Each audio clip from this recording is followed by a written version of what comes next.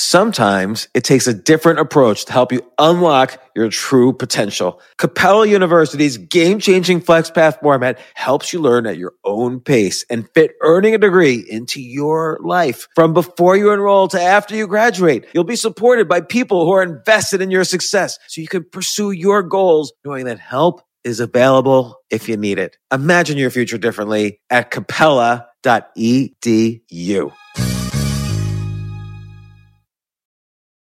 So in order to support our show, we need the help of some great advertisers.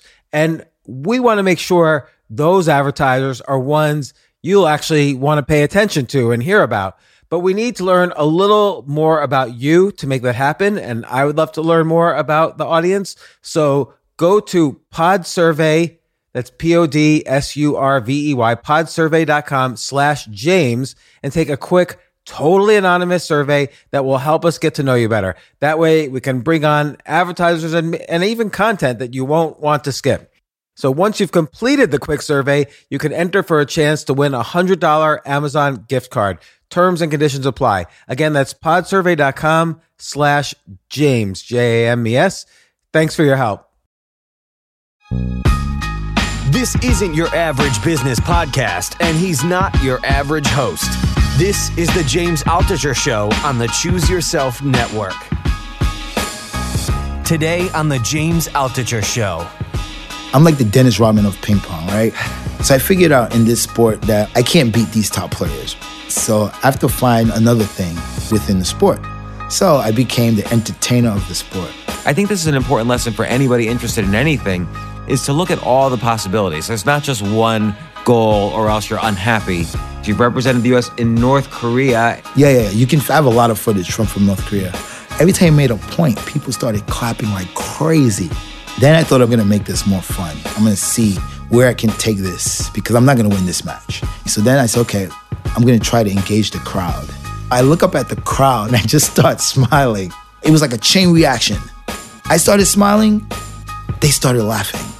I wanted to try to get the real expression because that you can't fake. There's nothing in the manual that says if that black guy smiles, you have to laugh, right? That's something that's genuine. So that's what I wanted to get. Then after the match, you have to shake hands, right? We're walking towards each other. You can tell this guy is scared or nervous, and he barely touches my hand. So I grabbed him, pulled him in, and gave him a huge hug. And I held him. And then he goes into a smile. And that was the other expression I wanted to get, right? He's smiling. That you can't make up. What was the crowd doing? The crowd was cheering. They were cheering because both governments hate each other. And here, me and this North Korean guy were bonding over ping pong.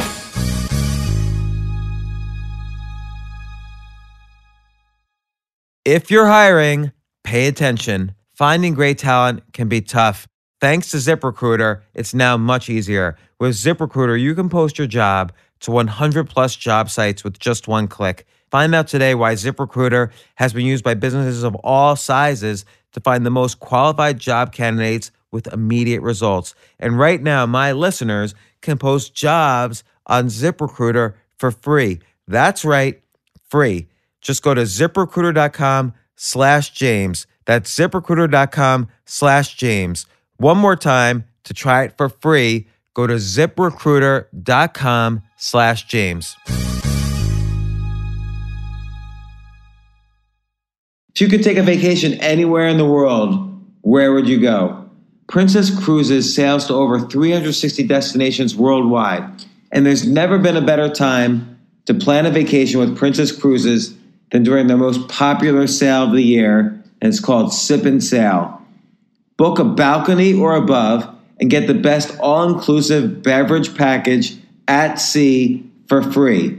Just visit princess.com/James for details.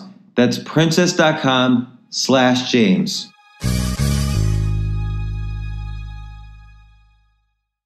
All right, I'm here with Wally Green. Wally, how's it going?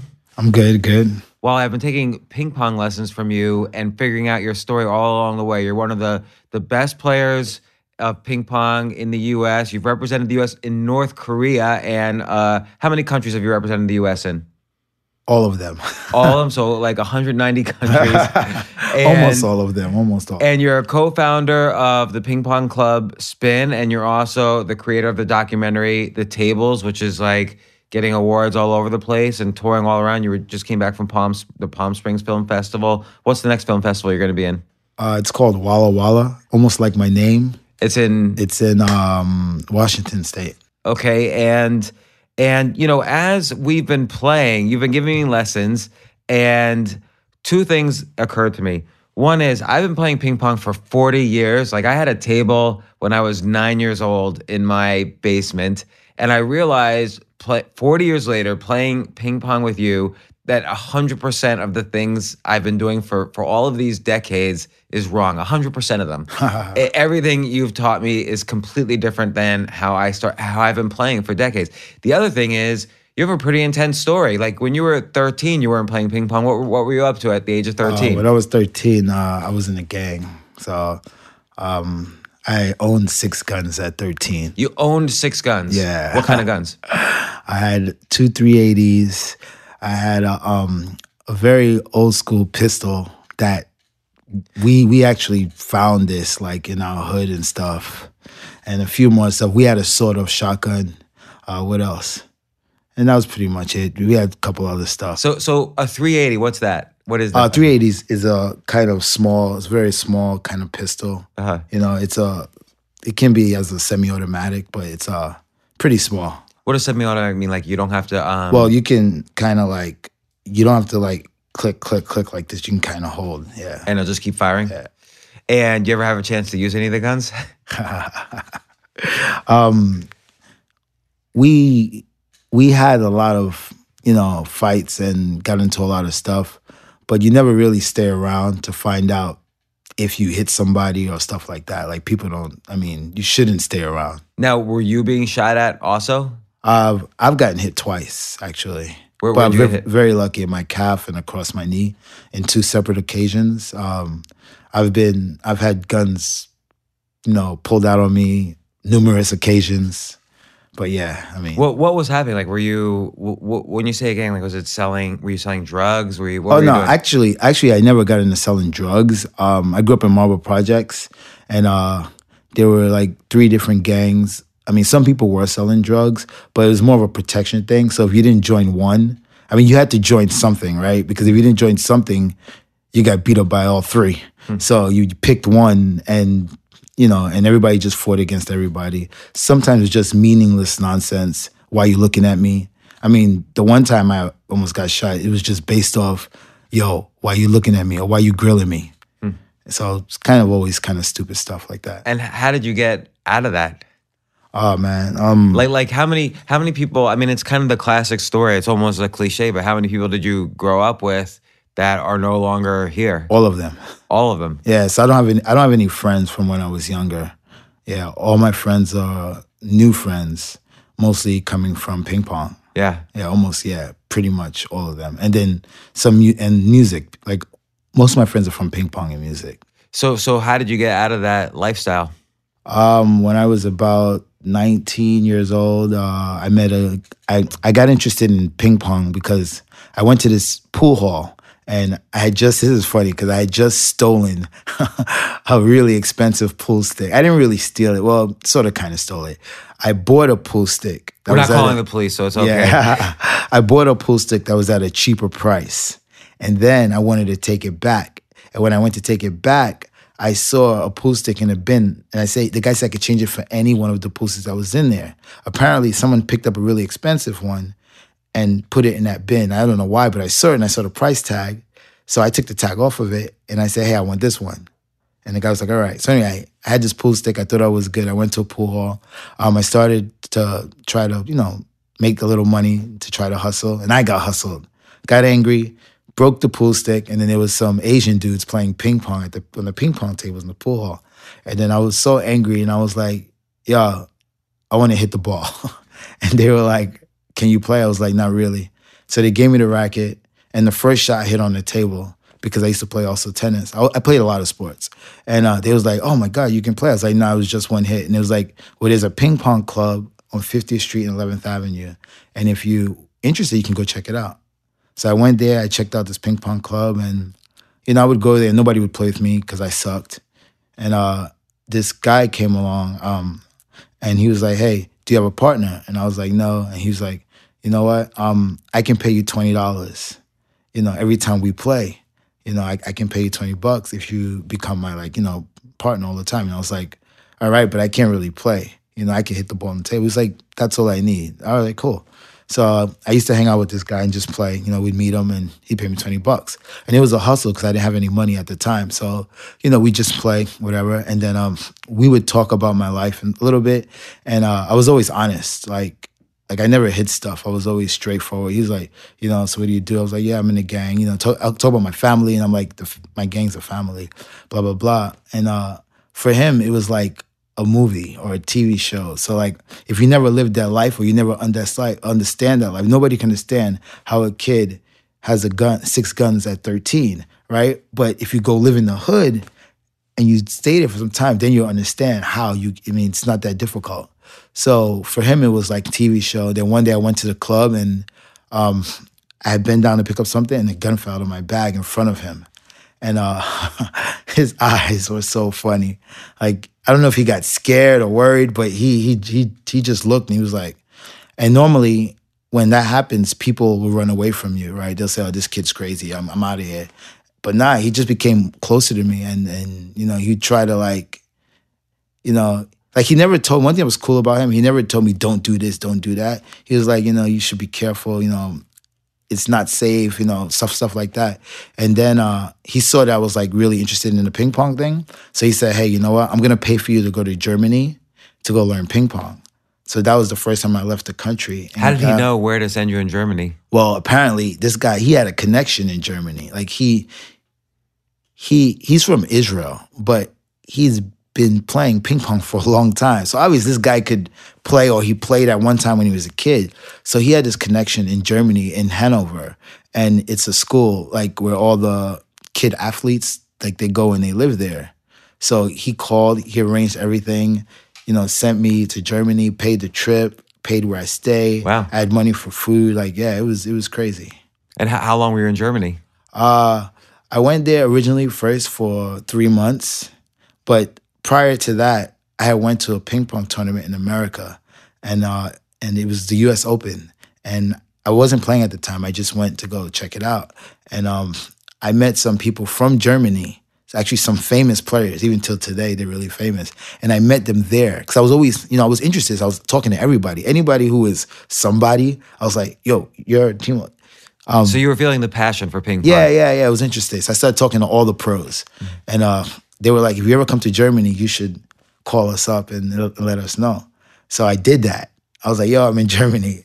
And then one of my friends' name is Thomas Keineth. He used to play for German national team. He was like, oh, man, you have to come to a place called Hergenshausen. It's on top of Koblenz. So I was like, all right. So I went there, and I just lived there for like another 2 months. Yeah, so it's pretty interesting. So by the time you got back, were you like pretty good? Yeah, because that's all I did. I didn't do anything else. I just played ping pong every day. All day. And then when I was in the town where my friend was, that was very high level ping pong. Like I was the worst by far. Mm-hmm. Like everybody was, because this was like the Bundesliga. So if you know anything about Bundesliga, like soccer or football, they call Bundesliga. Bundesliga is the highest league. So I practiced with the highest league and the winners of Champions League. So Champions League is all the country's top leagues play a competition to see who's the best in the world. Yeah. So I practice with this team. Yeah. I mean, there's a saying that you're the average of the 5 people you spend time with. And so you were spending time with all the best players in the world. So if you had just been playing like with friends or whatever in the park, then you wouldn't have gotten good. But here you are, you put yourself in an environment, whether it's through luck because of this guy or through skill because he saw your interest and your beginning skill, you put yourself in an environment where everybody was like great, and that kind of probably really propelled you quickly to greatness. Right. So when did you start playing in tournaments? Oh, so it was weird. So like normally you go from this junior stage. So I never had that junior stage. So I went to Germany, learned table tennis, thought I was good enough. The next year I played my first pro tour actually in Germany. I played in Germany, and I got destroyed badly. It was Did that depress you? no, because I didn't have a realization for the sport yet and how difficult it was. So I was really nervous. So for me, the reason why I lost wasn't because the guy was better, although the guy was way better. It was because I was super nervous, and so because I had that in my head, I didn't get like depressed about it. I just wanted to. All I gotta do is not be nervous, and I can win. And how did you eventually overcome that nervousness? I had to set goals for myself. So I think like in any sport or with any competitors, you have to have goals that make sense, right? If you're, like for me, I was new in the pro level of the sport. I can't say, I was saying, oh, I want to beat this guy. I want to win this match. And that was the wrong approach, right? Because when you say that, that means that you don't respect the sport, you don't respect the player. How are you going to beat the guy who started at 3 years old when you started at 19, right? It's highly unlikely. So it wasn't until I started setting goals. I was like, all right, you know what? I'm not going to say I want to beat this player. I'm going to say, the game is 11 points. I want to get 5 points every game. Even if I lose 4-0, if I get 5 points every game, then that's a win for me, right? Because this guy started at 3, I started at 19. It's a different level. So I started that way. Then after that, I would say, all right, once I was able to get 5 points in every game, then I would say, okay, I just need to take one game. If I take one game out of 4 games, then for me, I win. So it's a mental thing. So I set my brain to be the winner with goals that I set. If I was able to complete a goal that I made, then in my mind, I won the match, even though I didn't win the match. And that's how I did it. So it went from making 5 points every game to taking one game, then to trying to take more than one game. So I never ever thought about, I want to try to win the match. And if I did win the match, then I was good. But if I didn't, at least I conquered my goal, and I was happy from that. So the first time you won a match at like this pro level, were you like jumping on top of the table? Like, how did it feel? Well, actually, in the international pro level, I've never won a match. I've came so close. And then there's another mental thing too. So when you're winning, the first thing you do is, like you said, I can win this match. You lost the match. Once you say that, you've already lost. You can't, because what happens is, when you mentally say, I can win this match, then mentally you think that at this point in this time, you're better. But you're not better. The guy is better than you by far. So instead of saying you can win this match, you have to say, I need to win this point, right? So now you focus on 1 point and not the whole match. So I've lost a few matches like that, like few matches, just by saying, yeah, because, you get happy, right? You're always losing, so finally you can beat this guy and you get happy, I'm going to win this match. But no, you can't win the match because you have to win the point first. So 2 lessons from that is like you can't celebrate before you really finish the work. Yeah, exactly. And the other thing is kind of focusing on the moment, because any sport is about how you're performing right then at that point. It's not about kind of the whole strategic match or whatever. You got to focus on like being your best so you can keep winning that point. Right. I mean, I give it a perfect example of that. In 2002, so the first tournament was Germany. Next tournament was in Rotterdam, right? And I played this guy from England, killed me, no chance, lost. Then I played another guy from Russia, killed me, no chance, lost, right? Then I had to play a guy from China, right? Chinese national team. China's the best by far in the world, and for years they've always been the best. But so I played this guy from China. I still remember his name till today because I'll never forget his name, Chen Junji. So I played this guy, and first game he kills me. Second game kills me, and so my German friend was coaching me, right? And my German friend, he learned a lot of kind of like ghetto from me because I teach him all this ghetto talk, whatever. So he was like, "Come on, Wally, come on. You have to fight. You must fight." He said, "You must fight. Come on." Boom, boom, boom. He's doing this, right? So then, okay, so I go back, right? And I serve a long ball to this Chinese guy, and he misses the ball, right? And How could he miss it? Oh, it was ace. It was fast. It was ace. Like he didn't even touch it. It was gone.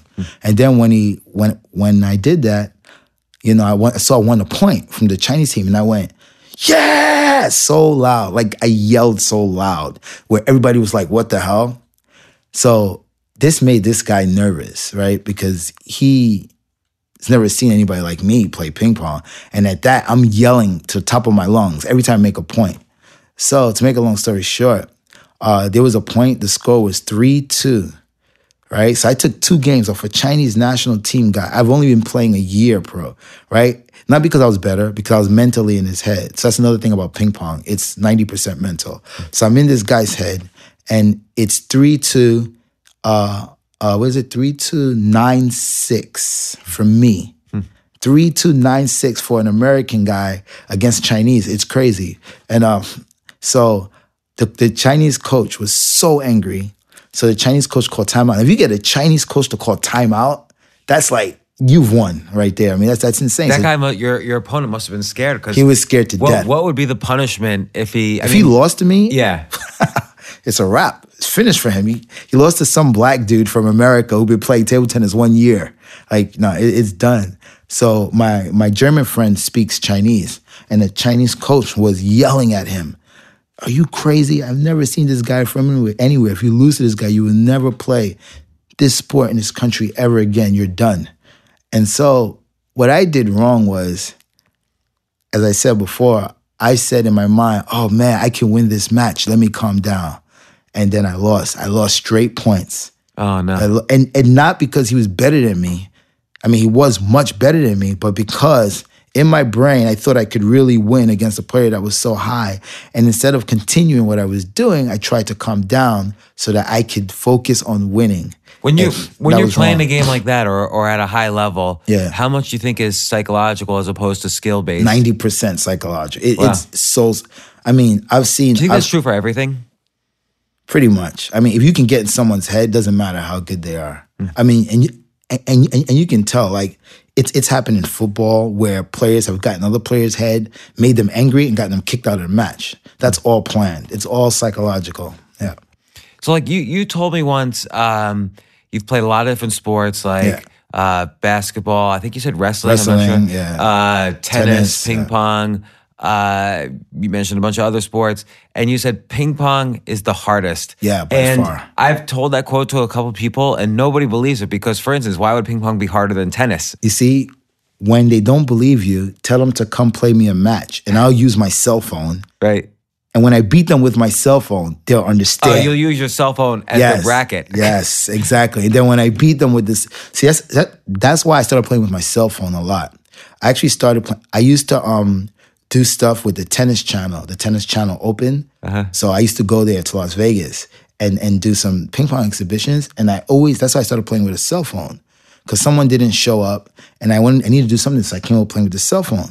And all these tennis players came and they thought they were bad, and I would beat them with my cell phone. Now, if someone can beat you with their cell phone, then that sport's got to be really difficult if you thought you were really that good, right? Right. Yeah, so it's like, for me, it's the most difficult sport because it's so complicated. Nobody understands what goes on. Nobody has no idea. In tennis, if I've never played tennis and I look at it, I understand what's going on. The guy throws the ball up, the guy serves it, they play rally, rally, rally. You can see what's going on. But in ping pong, you have no idea. You have no clue. I can make a serve. In the middle of serving, I can change the spin and you won't even know what's going on. So most people, the reason why people don't think it's difficult is because they don't understand what's going on. All they see is a ball going back and forth. That's all they see. But they don't know when, like, for example, yesterday I was playing at my club spin. And I wish I could show you this. It's the funniest shot ever. So I'm playing against this guy with my mini paddle, right? And he's good. He's a tournament player with my mini paddle. And so the mini paddle, just to be clear, is like something like 1/4 the size of a regular paddle. Yeah, 1/5 of a regular paddle. And so he plays the ball on the table. It goes short. And I'm watching his body. And what I do is I put my racket under the table. I move it a certain direction, right? And then I change the direction and throw it up. So now the ball is spinning, right? But you don't know where the ball is spinning. He just sees it coming this way. He moves this way. The ball hits, goes the opposite direction. He's like over there. So like most people, like you don't have any idea of what's going on in the sport. And that's why it's a difficult sport for TV. Because people can't understand what's happening. Like nobody knows what's so much is like hidden. Like even when you serve, like you're hiding behind your body there while you. Well, actually, you don't hide the serve. I mean, you can serve, but there's so much things going on with your wrist. There's so many different ways to serve. There's, tennis has pretty much 3 serves. Pretty much. I mean, you have your flat serve, you have your side spin this way, and if you're right-handed, you have a side spin that way. So there's only 3 spins you can produce on a serve, right? Top spin, top spin left, side spin, top spin right. And that's it. Then you're done for tennis. In table tennis, right, you have underspin, you have bottom spin. I mean, you have underspin, you have top spin, you have side spin, underspin, side spin, left underspin, right, side spin, right underspin. The same with top spin. Then you have multiple ways to serve the same service. I can serve underspin about 4 different ways. The same underspin serve, I can do 4 different motions and serve the same serve. So I might serve underspin to you like in one way, and then I'll serve the same underspin to you in another way, and you'll think it's another serve.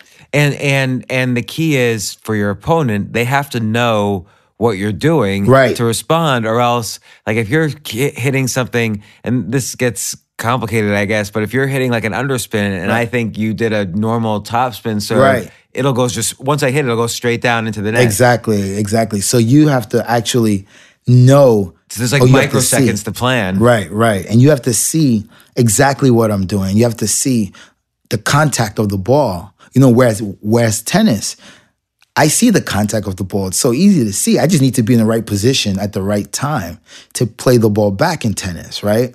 But here, you can be right at the table. It doesn't matter because the ball might hit the table, take off another direction.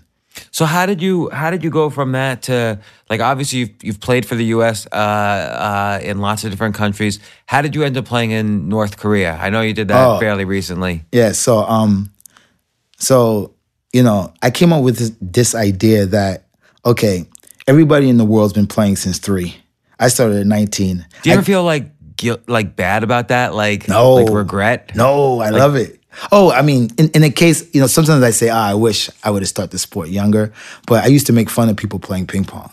So when I was on the football team, they had it in my high school. And I used to just laugh and abuse these kids all the time. So, yeah, but I mean, sometimes I wish I would have played younger because then I would be much better. Right. And I would have had that junior circuit time, but it's all right. I don't mind. So North Korea. Yeah. So I figured out in this sport that I can't beat these top players, right? It's so I have to find another thing within the sport.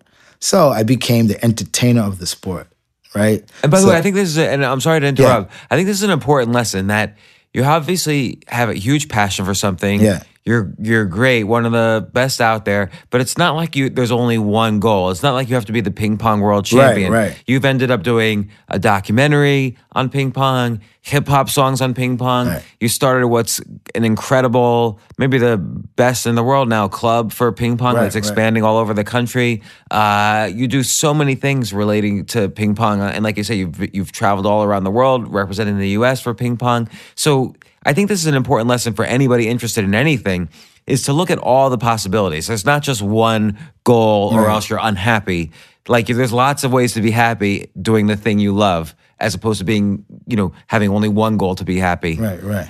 Oh, and one thing about the documentary, I'm not the creator. We got to give props to the director. Okay. John Bunning, amazing director. But about North Korea. So I figured out, you know what?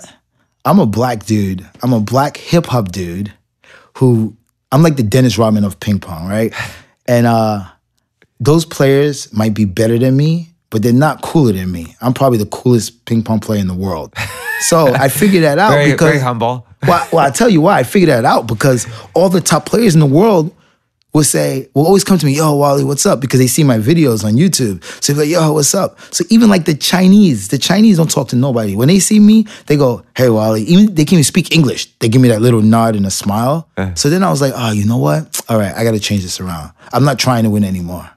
I'm just trying to set a trend in making this sport cool. So I'm going to do everything that it takes to make this sport cool. If I play a match, I'm going to do funny stuff. I'm going to be funny. I'm going to try to make great shots, even if it's just one amazing shot, do stuff like that. So every year I try to do something really big. And I saw there was a tournament, a world tournament on the ITTF website, which is the International Table Tennis Federation. It's the body which governs table tennis around the world.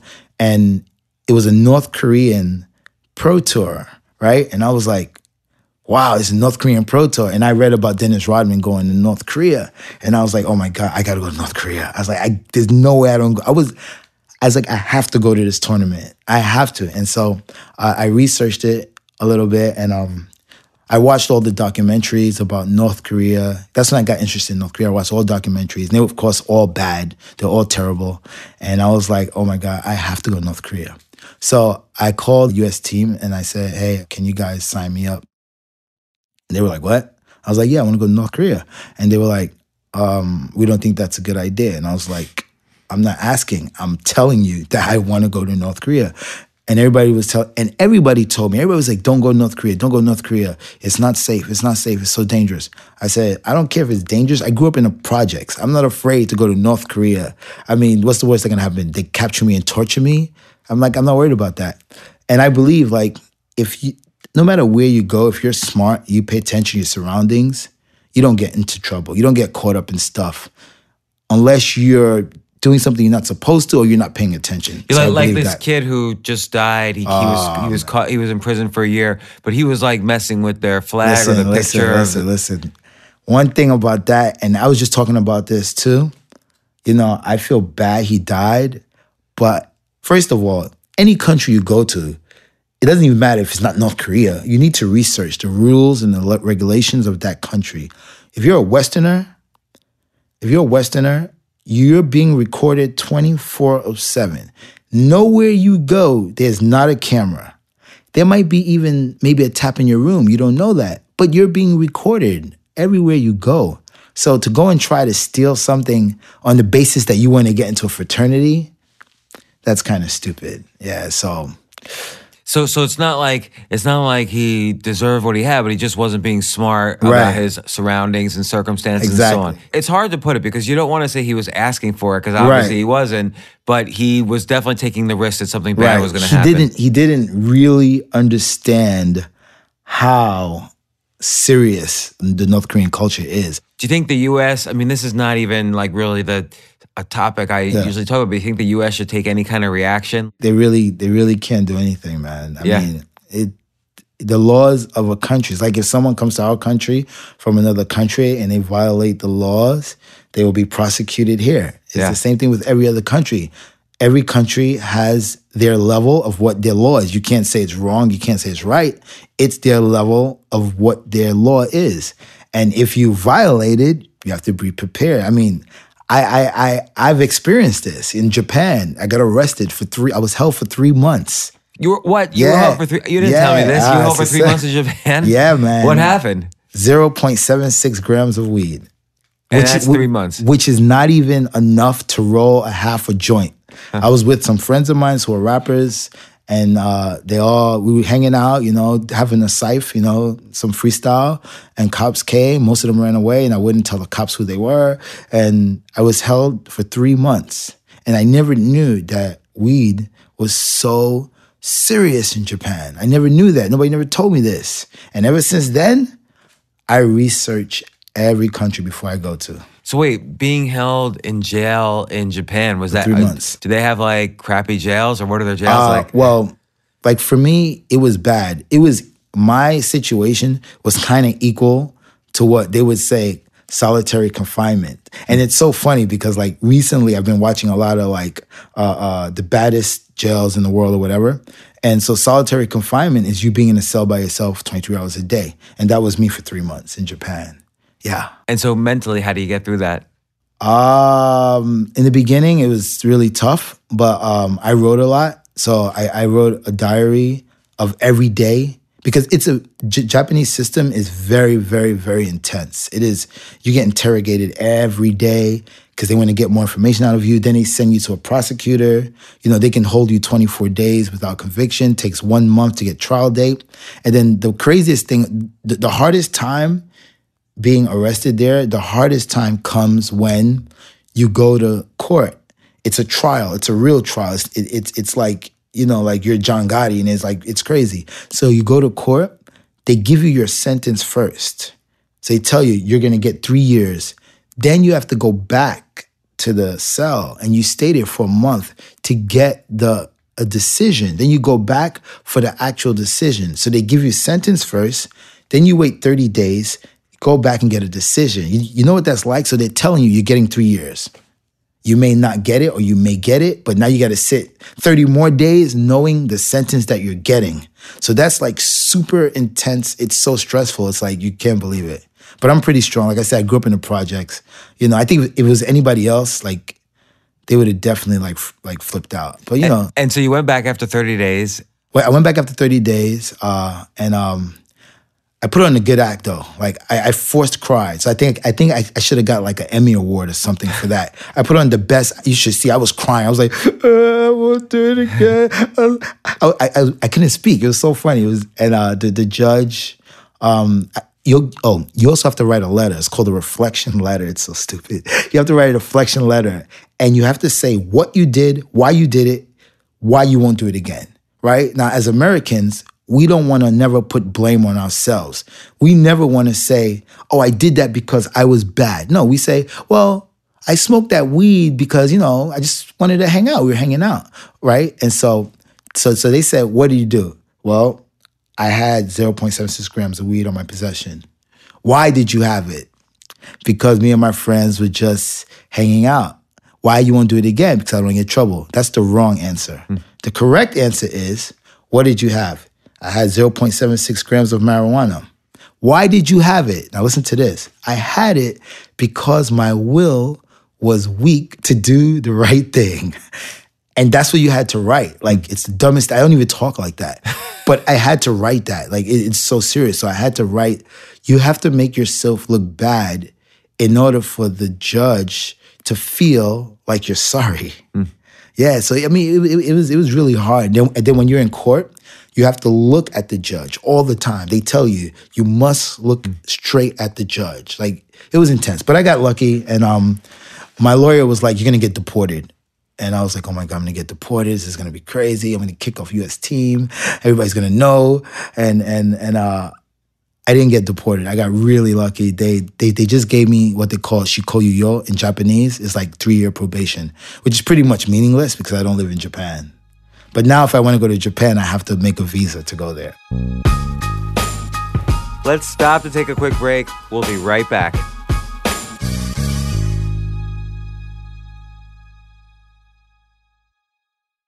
Are you hiring? Wait. Don't answer yet. Do you know where to post your job to find the best candidates? Finding great talent can be tough. I know this because I've managed probably about 30 companies. Thankfully, with ZipRecruiter, you can post your job to 100 plus job sites with just one click. Then their powerful technology efficiently matches the right people to your job better than any other site. Believe me, I know this. That's why ZipRecruiter is different. Unlike other job sites, ZipRecruiter doesn't depend on candidates finding you. It finds them. In fact, over 80% of jobs posted on ZipRecruiter get a qualified candidate in just 24 hours. No juggling emails or calls to your office. Simply screen, rate, and manage candidates all in one place with ZipRecruiter's easy-to-use dashboard. Find out today why ZipRecruiter has been used by businesses of all sizes to find the most qualified job candidates with immediate results. And right now, I can't believe this, my listeners can post jobs on ZipRecruiter for free. Boy, ZipRecruiter, you're such a great sponsor. That's right. You're allowing my listeners to post jobs for free. Just go to ZipRecruiter.com/James. That's ZipRecruiter.com/James. One more time, to try it for free, go to ZipRecruiter.com/James.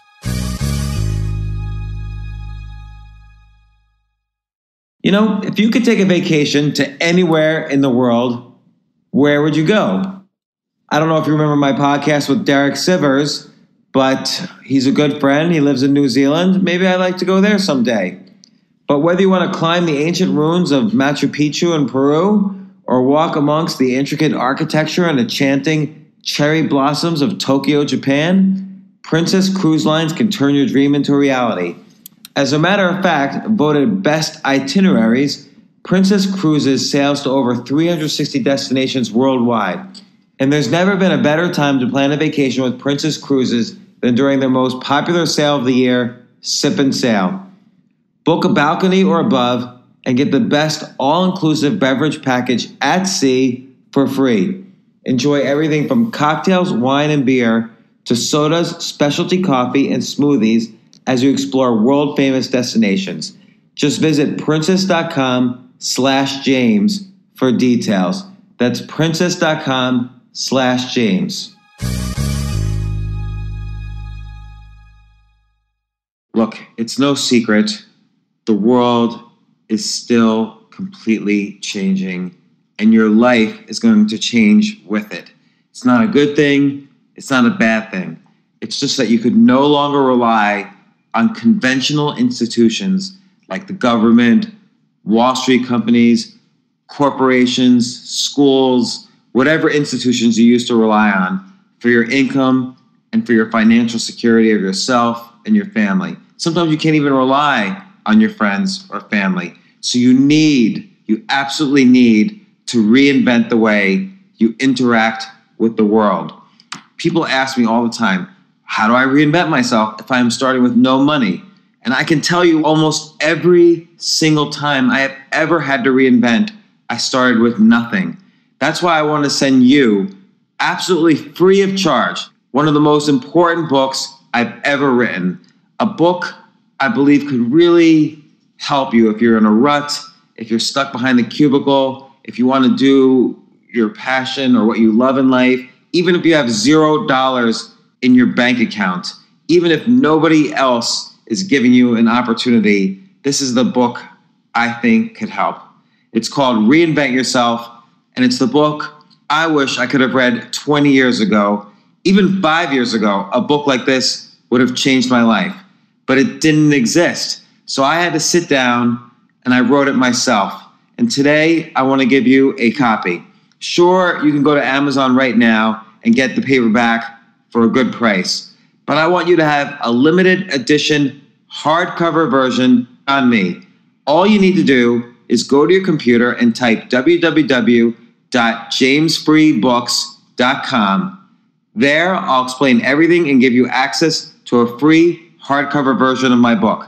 Again, the site is www.jamesfreebooks.com. That's www.jamesfreebooks.com.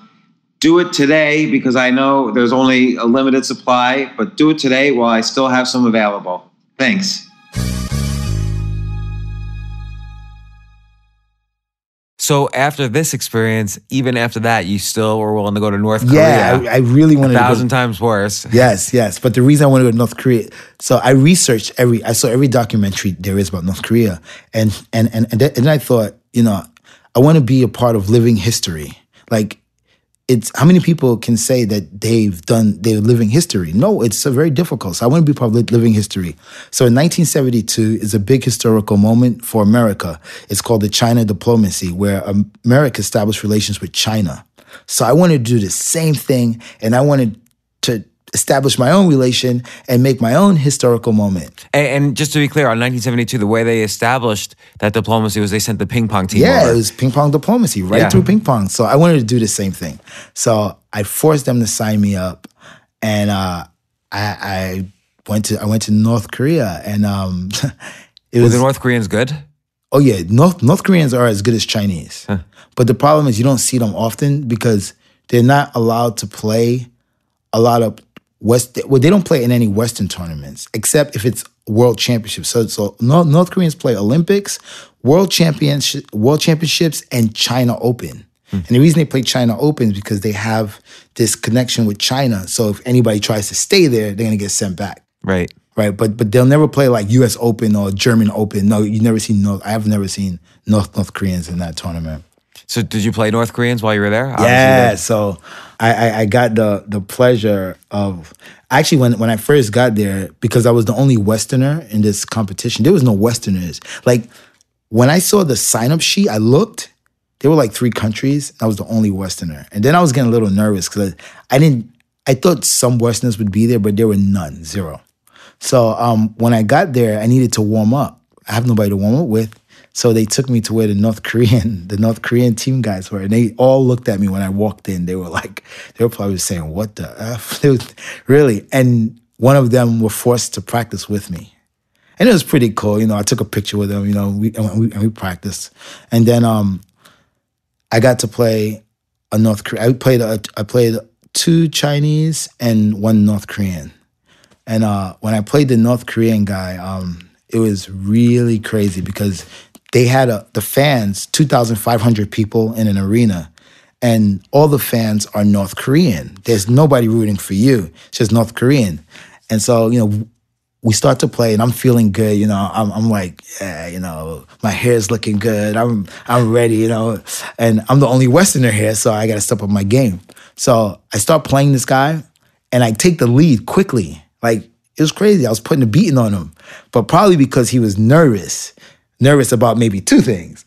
I mean, one thing, if he lost to me, it's not going to be good for him. Yeah, so he was probably super nervous. Anyway, I'm taking the lead, and I noticed every time I won a point, the sound was like this. Like, it was weird, man. It was like surreal. Like, every time I won a point, it was like, right? And I was like, and that was just weird. So then he won his first point. I think I was up 4-0. He won his first point, and then he went, hey! Wow. And I looked, and I was like, oh, my God. All right, this is weird. Then he won the next point, and he went louder. Hey! And then every time he made a point, people started clapping like crazy. So then I started becoming really uncomfortable because I couldn't concentrate. It was just so loud. And I said, okay, I'm not trying to win this anymore. Because I was filming. Actually. And I said, they let you film? Yeah. You can. I have a lot of footage from North Korea. Why did they let you film? I would think that would be something that would be... Well, you can film anywhere they bring you. I mean, you can't walk in with a big old camera. I mean, I'm filming from my iPhone. Right. And so then I thought about, okay, I'm filming. I'm going to make this more fun. I'm going to see where I can take this because I'm not going to win this match. It's not happening. I can't concentrate. And it's too funny. So then I said, okay, in my mind, I'm going to try to engage the crowd and see, because it's 2,500 people. They're all looking at me because I'm the only black. Forget about being the only black guy. I'm the only Westerner, but I am a black dude. The only black dude they've ever seen is Dennis Rodman. And we have the same hair. So in their mind, they probably thought, wow, Dennis Rodman plays ping pong too? I'm sure that's what they were thinking. So anyway, we start playing again, right? And they started going louder. And so I look up at the crowd, right? And I just start smiling because it's so funny. I just start smiling. And then the whole crowd, it was like a chain reaction. I started smiling. They started laughing. Huh. And I was like, oh, that's cool. So then we start playing again. And then I look up again, so I smile. They started laughing again. So every time I smiled, they started laughing. And it was like a kind of happy thing, right? So for me, it was like I wanted to try to get the real expression, the real feeling from real North Korea, because you're never going to meet real North Koreans. You'll never be around them. It's very difficult. So I wanted to get a real feeling. Like that you can't fake, right? There's nothing in the manual that says if that black guy smiles, you have to laugh, right? That's something that's genuine. So that's what I wanted to get. Then, so the guy won the match, of course. And then after the match, you have to shake hands, right? And we're walking towards each other. You can tell this guy is like, I don't know if he's scared or nervous. I don't know what's wrong with him, but his face was looking, it was definitely looking a little strange. So he comes to shake my hand. And you shake your hand, you put your hand out, like a man. And he comes and he's like, barely touches my hand. So I said, okay, I got this guy. So I grabbed him by his arm, pulled him in and gave him a huge hug. And I held him. So my camera's facing that way. And his face goes like scared, like shocked, because he's definitely never been hugged by a black guy. Probably never been hugged by a Westerner, period. So the guy's face is shocked, and then he goes into a smile. And that was the other expression I wanted to get, right? He's smiling. That you can't make up, right? Now, I don't know if something happened. What was the crowd doing? The crowd was cheering. Like they were cheering because, it was, here you have this American guy, both governments hate each other. And here, me and this North Korean guy were bonding over ping pong. And it was so cool, man. People, like everybody was like just happy. And that was what I wanted. And that was the main reason why I went to North Korea.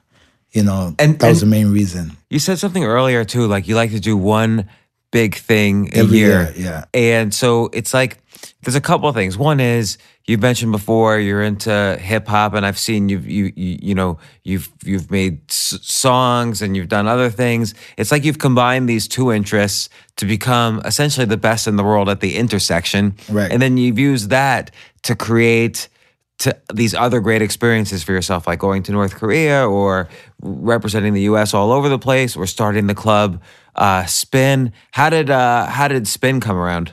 Because that was clearly your big thing one of these years. Right. So we used to have a party, and well, even before that, there were three guys.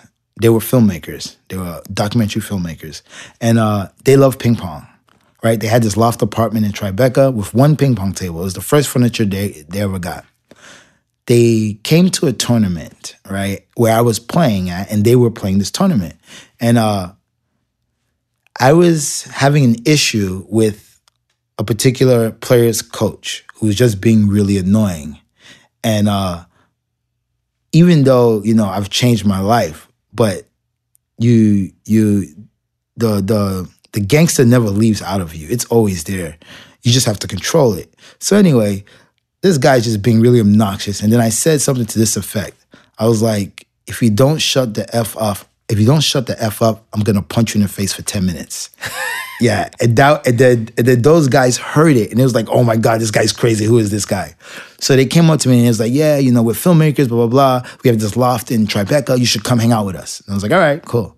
So I went, you know, hung out with them. They had a huge loft, ping pong table, and I would play with them. And we became friends, and I wound up staying there.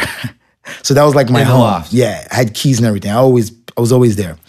And we came with the idea, let's have a party. So we would invite friends over just to play ping pong. And they would come hang out with us, and we'd play ping pong in this loft. And friends, you know, bring beer, bring whatever you want, and let's just party. The party got really big, and eventually we came up with a website called Naked Ping Pong, right? Because naked was the state of mind of how we were feeling, just feeling free, enjoying life. And we got a write-up in a magazine, in a hipster magazine, and it brought so much attention to our website. Then we got sponsors. So Red Bull sponsored us. We got various vodka companies, beer companies. Really? Yeah. They were like, well, we can't give you money, but we can give you all the free product you want. Now, it's illegal to sell alcohol out of your apartment. So we said, you know what? Let's make everybody RSVP for a tournament. Right? We charge $20 to get in for the tournament, but alcohol is free because you can give alcohol away. So we did that for a while, and it got really, really big to where we started hosting NBA halftime shows. We did, years ago, the actual Super Bowl party when it was in Phoenix, Arizona with 50 Cent and Vitamin Energy. So everybody wants us to bring our party somewhere. And then in the midst of that, so you created this like do-it-yourself ping pong club. Ping pong club, yeah, in an apartment. And then in the midst of that, we met Susan Sarandon, right? Because Susan Sarandon had came by to our party. At one point, she wanted the guys to edit. The original reason she came is one of the guys' assistant is her assistant. I mean, one of the guy's friends is her assistant. So she came by to have this video edited for Tim Robbins real quick. And that's how we met her. Because I remember the first time I saw her, I was like, you know, you look really familiar. And I didn't realize it was Susan Sarandon. Huh. Yeah, so then eventually we had to get out the apartment. You know, all good things come to an end, which starts new beginnings. And then we came up with a business plan and gave it to Susan. And Susan loved the idea. She loves ping pong. And then she helped us start this Spin that we have in New York. And that's how Spin started. And now how many locations does Spin have? We have 5 ones that are currently open now and 2 more that will be by September. Yeah, so we have New York, Toronto, LA, Chicago, San Francisco, and Austin, Texas is just about here, and Philadelphia is going to be next. Yeah, so about 7 soon. And so this is like your business? Is like your main thing, doing spin? Well, I mean, I don't have to do much. Right. You know, I'm a founder, so I don't have to do much. Like we have managers, like an amazing managerial staff, and you know, CEOs or whatever you want to call them. You know, we've had a lot of new people come into spin since we've started, and they sort of kind of took over and you know, changed it a little bit and made it better. So at the beginning of this, I mentioned how, you know, I've been playing for 40 years, but because I never really took lessons, even though I was playing with my friends all the time and we were always competing against each other and trying to beat each other, it wasn't enough. Like I never really learned. Right. It's kind of like with something that's with anything in life that's hard, you can't just learn on your own, really. You need somebody to tell you when you're doing something that's wrong. Like, do you think does anyone just start off with all the good habits? Like, I remember you've showed me so many things with like, the hand has to go, you know, go down and the wrist angles, goes back and then angle yeah. this way. I have to remember all these things. It's very hard. And you have to go up instead of around. And it seems like you always need like a teacher and then people to play. It's you know, again, after 40 years, why did I have so many bad habits? Why did I never get better? Okay, so this answers your question from before. And what I said before, why is table tennis one of the hardest sports in the world? Think about it. If you took a basketball, right, and you went to the basketball court every day from 3 years old and you shot baskets, you will be way better than the average person. Right. If you took a tennis racket, you went to the tennis court and you played tennis every day for 10 years, even 2 years, 3 years, you will be better than the average person. This is one of the only sports where that doesn't work. It's true because probably realistically from the ages of 9 to 18, you know, when I was still growing up in my house, I probably played ping pong every day. Right. And I probably even got better, but I didn't get good. Right, exactly. So this is pretty much the only sport where first of all, everybody thinks they're good. Everybody thinks they're good at ping pong. Everybody. And it's the only sport, right? Because in basketball, if you shoot the ball and it doesn't go in a hoop, you're bad, right? It's that simple. Right. But in ping pong, you can look good and be really bad, right? So, and the reason why this sport is so difficult because there's so many things that you have to learn, and even pros are still learning. There's so many different things: the angle of the racket, how you make your wrist, keep your elbow down, the footwork. If the footwork is wrong, the stroke is wrong, right? Spins and all this stuff, and that's why people can play 40 years, 50 years every day. They can play ping pong every day, and I'll still go beat them with my cell phone. And that's why, because you know, in this sport, it's about technique. You need technique because the sport is one of the fastest sports in the world, right? So with that in mind, you have a 1/10 of a second to decide what you want to do. It's like chess. I have to figure out from my shot what you're going to do. And I have to have options in my head. Okay, I'm going to serve. He's going to possibly play here, here, or here. If he plays here, I got to play there. But if I play there, he might play here, so I have to play there. So this is what's going on in your head quickly as you're thinking. And that's why this sport is so difficult. Yeah, I mean, I remember you were showing me one time where, you know, I always tried to kill it on the serve, like hit it really fast. And you were like, no, just try this. And then you made like the softest serve possible where I had to like stretch in to return it. And then and then it pops up, and then you're able to slam it back. Right. So it's like you're thinking like a few moves ahead, like chess, like you just said. Yes. So, and it seems like there's all these scenarios that are possible, particularly on the serve and the returns and so on. Right. So that's where the training comes from.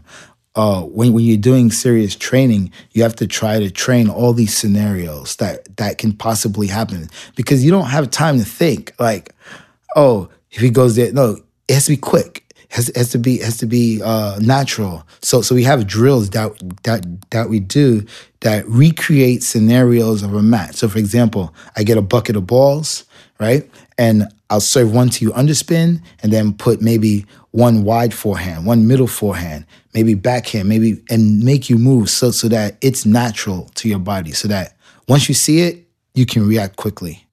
Like, do you think with any sport or endeavor, like how important is the role of finding that teacher early on to avoid the bad habits?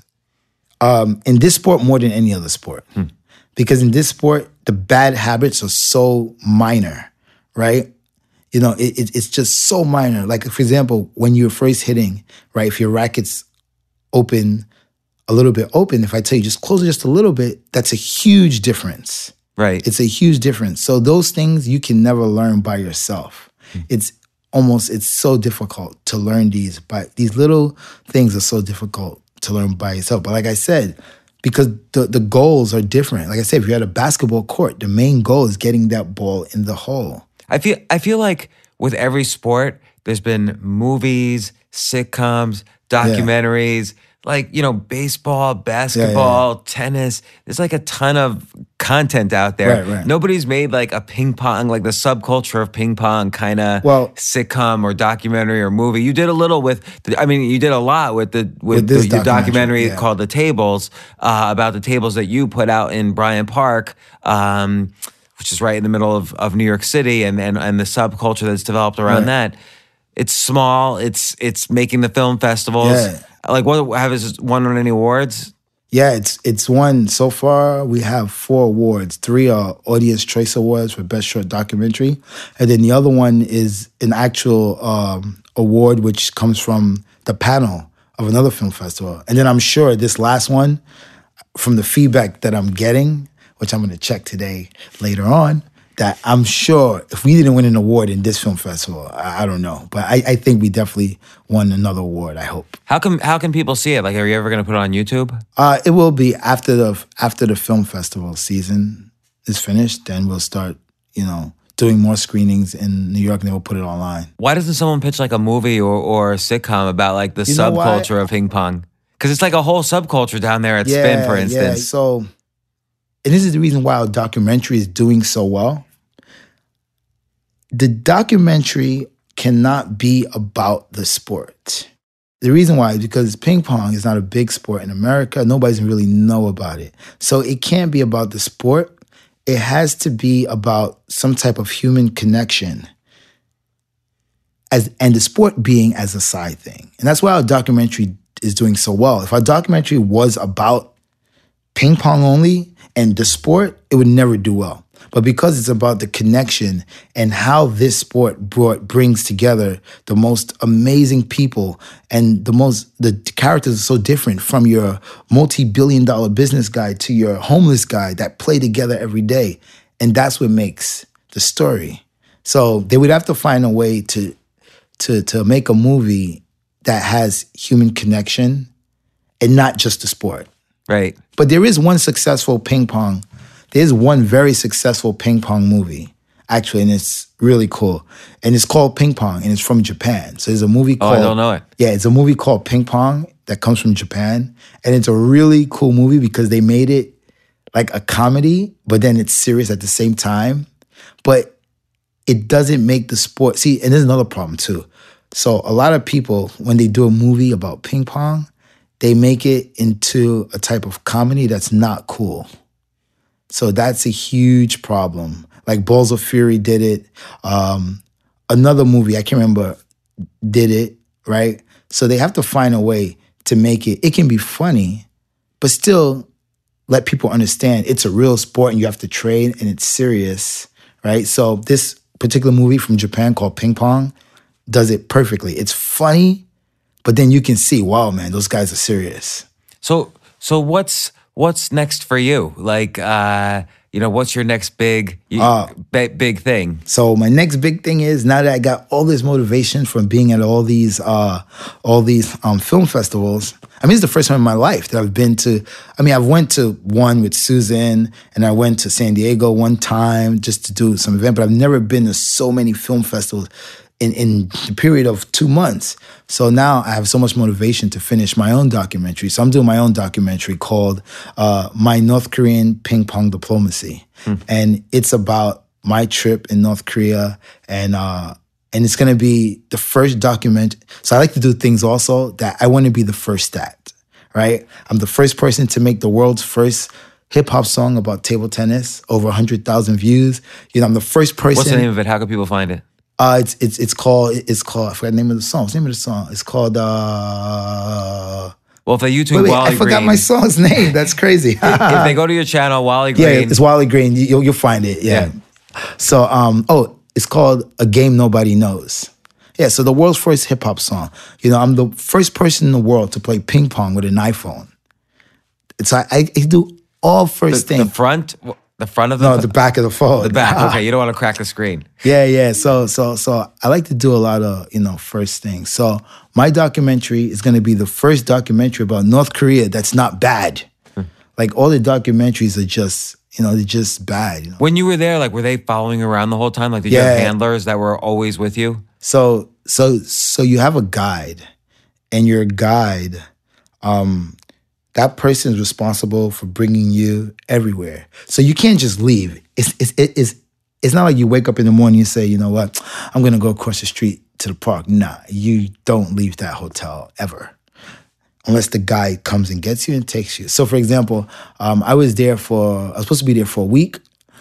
And the fourth day, I was like, listen, we need to really go to the park or do so. Can we go outside? That's what I said. In my mind, I was thinking outside there's a beautiful park across the street. And I thought, oh man, I want to go out. And the guy goes, yeah, okay, we'll go out tomorrow. So I'm very happy. Oh man, I'm going to get to go to the park, walk around. You know where we went? We went right outside in front of the hotel. And that was like outside. On the sidewalk? It wasn't even like on a sidewalk. It's where the cars pull in. Huh. And I told her, I said, hey, can we go to the park? I said, oh, no. No, can't. What? And then I decided I wanted to leave the next day. I was like, I got to get out of here, man. Because there's nothing for me to do, You don't have Wi-Fi. And you know what? And I spoke to them about that. I had a lot of conversation with the organizers and stuff like that. And, and they explained me their views, okay, I understand you don't want Western influence in your culture. I get it. There's nothing wrong with that. You want to keep the pure Korean culture. That's very understandable. But if you want people to come here, you got to give them Wi-Fi. That's what I told her. I said, listen, nobody wants to go to a place where they're cut off from the rest of the world. So, because the organizer was like, yeah, we wish we can get more Westerners to come to this competition. And I said, well, you got to give them Wi-Fi. People have family, they have wives. When you go somewhere, you need to tell your family or your wife or your girlfriend or your boyfriend, yo, I'm safe. You can't just disappear for a week. Yeah. It's not normal. So I told us, you guys need to make, if you guys want more people to come here, you guys need to get at least Wi-Fi. It's so important for people to be connected to their family or whatever. And I remember when I got there and I was like, yo, I need to send an email. I got to tell my wife, I'm safe. And they were looking at me and said, no. I said, you don't understand. I really need to send an email. Now. Because sometimes I get really intense. No, I got to send. This is because I didn't know that you can't send any emails out. So I'm telling my wife, yeah, don't worry. When I get there, I'm going to email you. Wrong. Nothing. And I said, listen, you guys got to make it happen. I need to tell her that I'm here. And then what they did was they took me in a room. They took me in a room and they stood behind me and watched me send my email.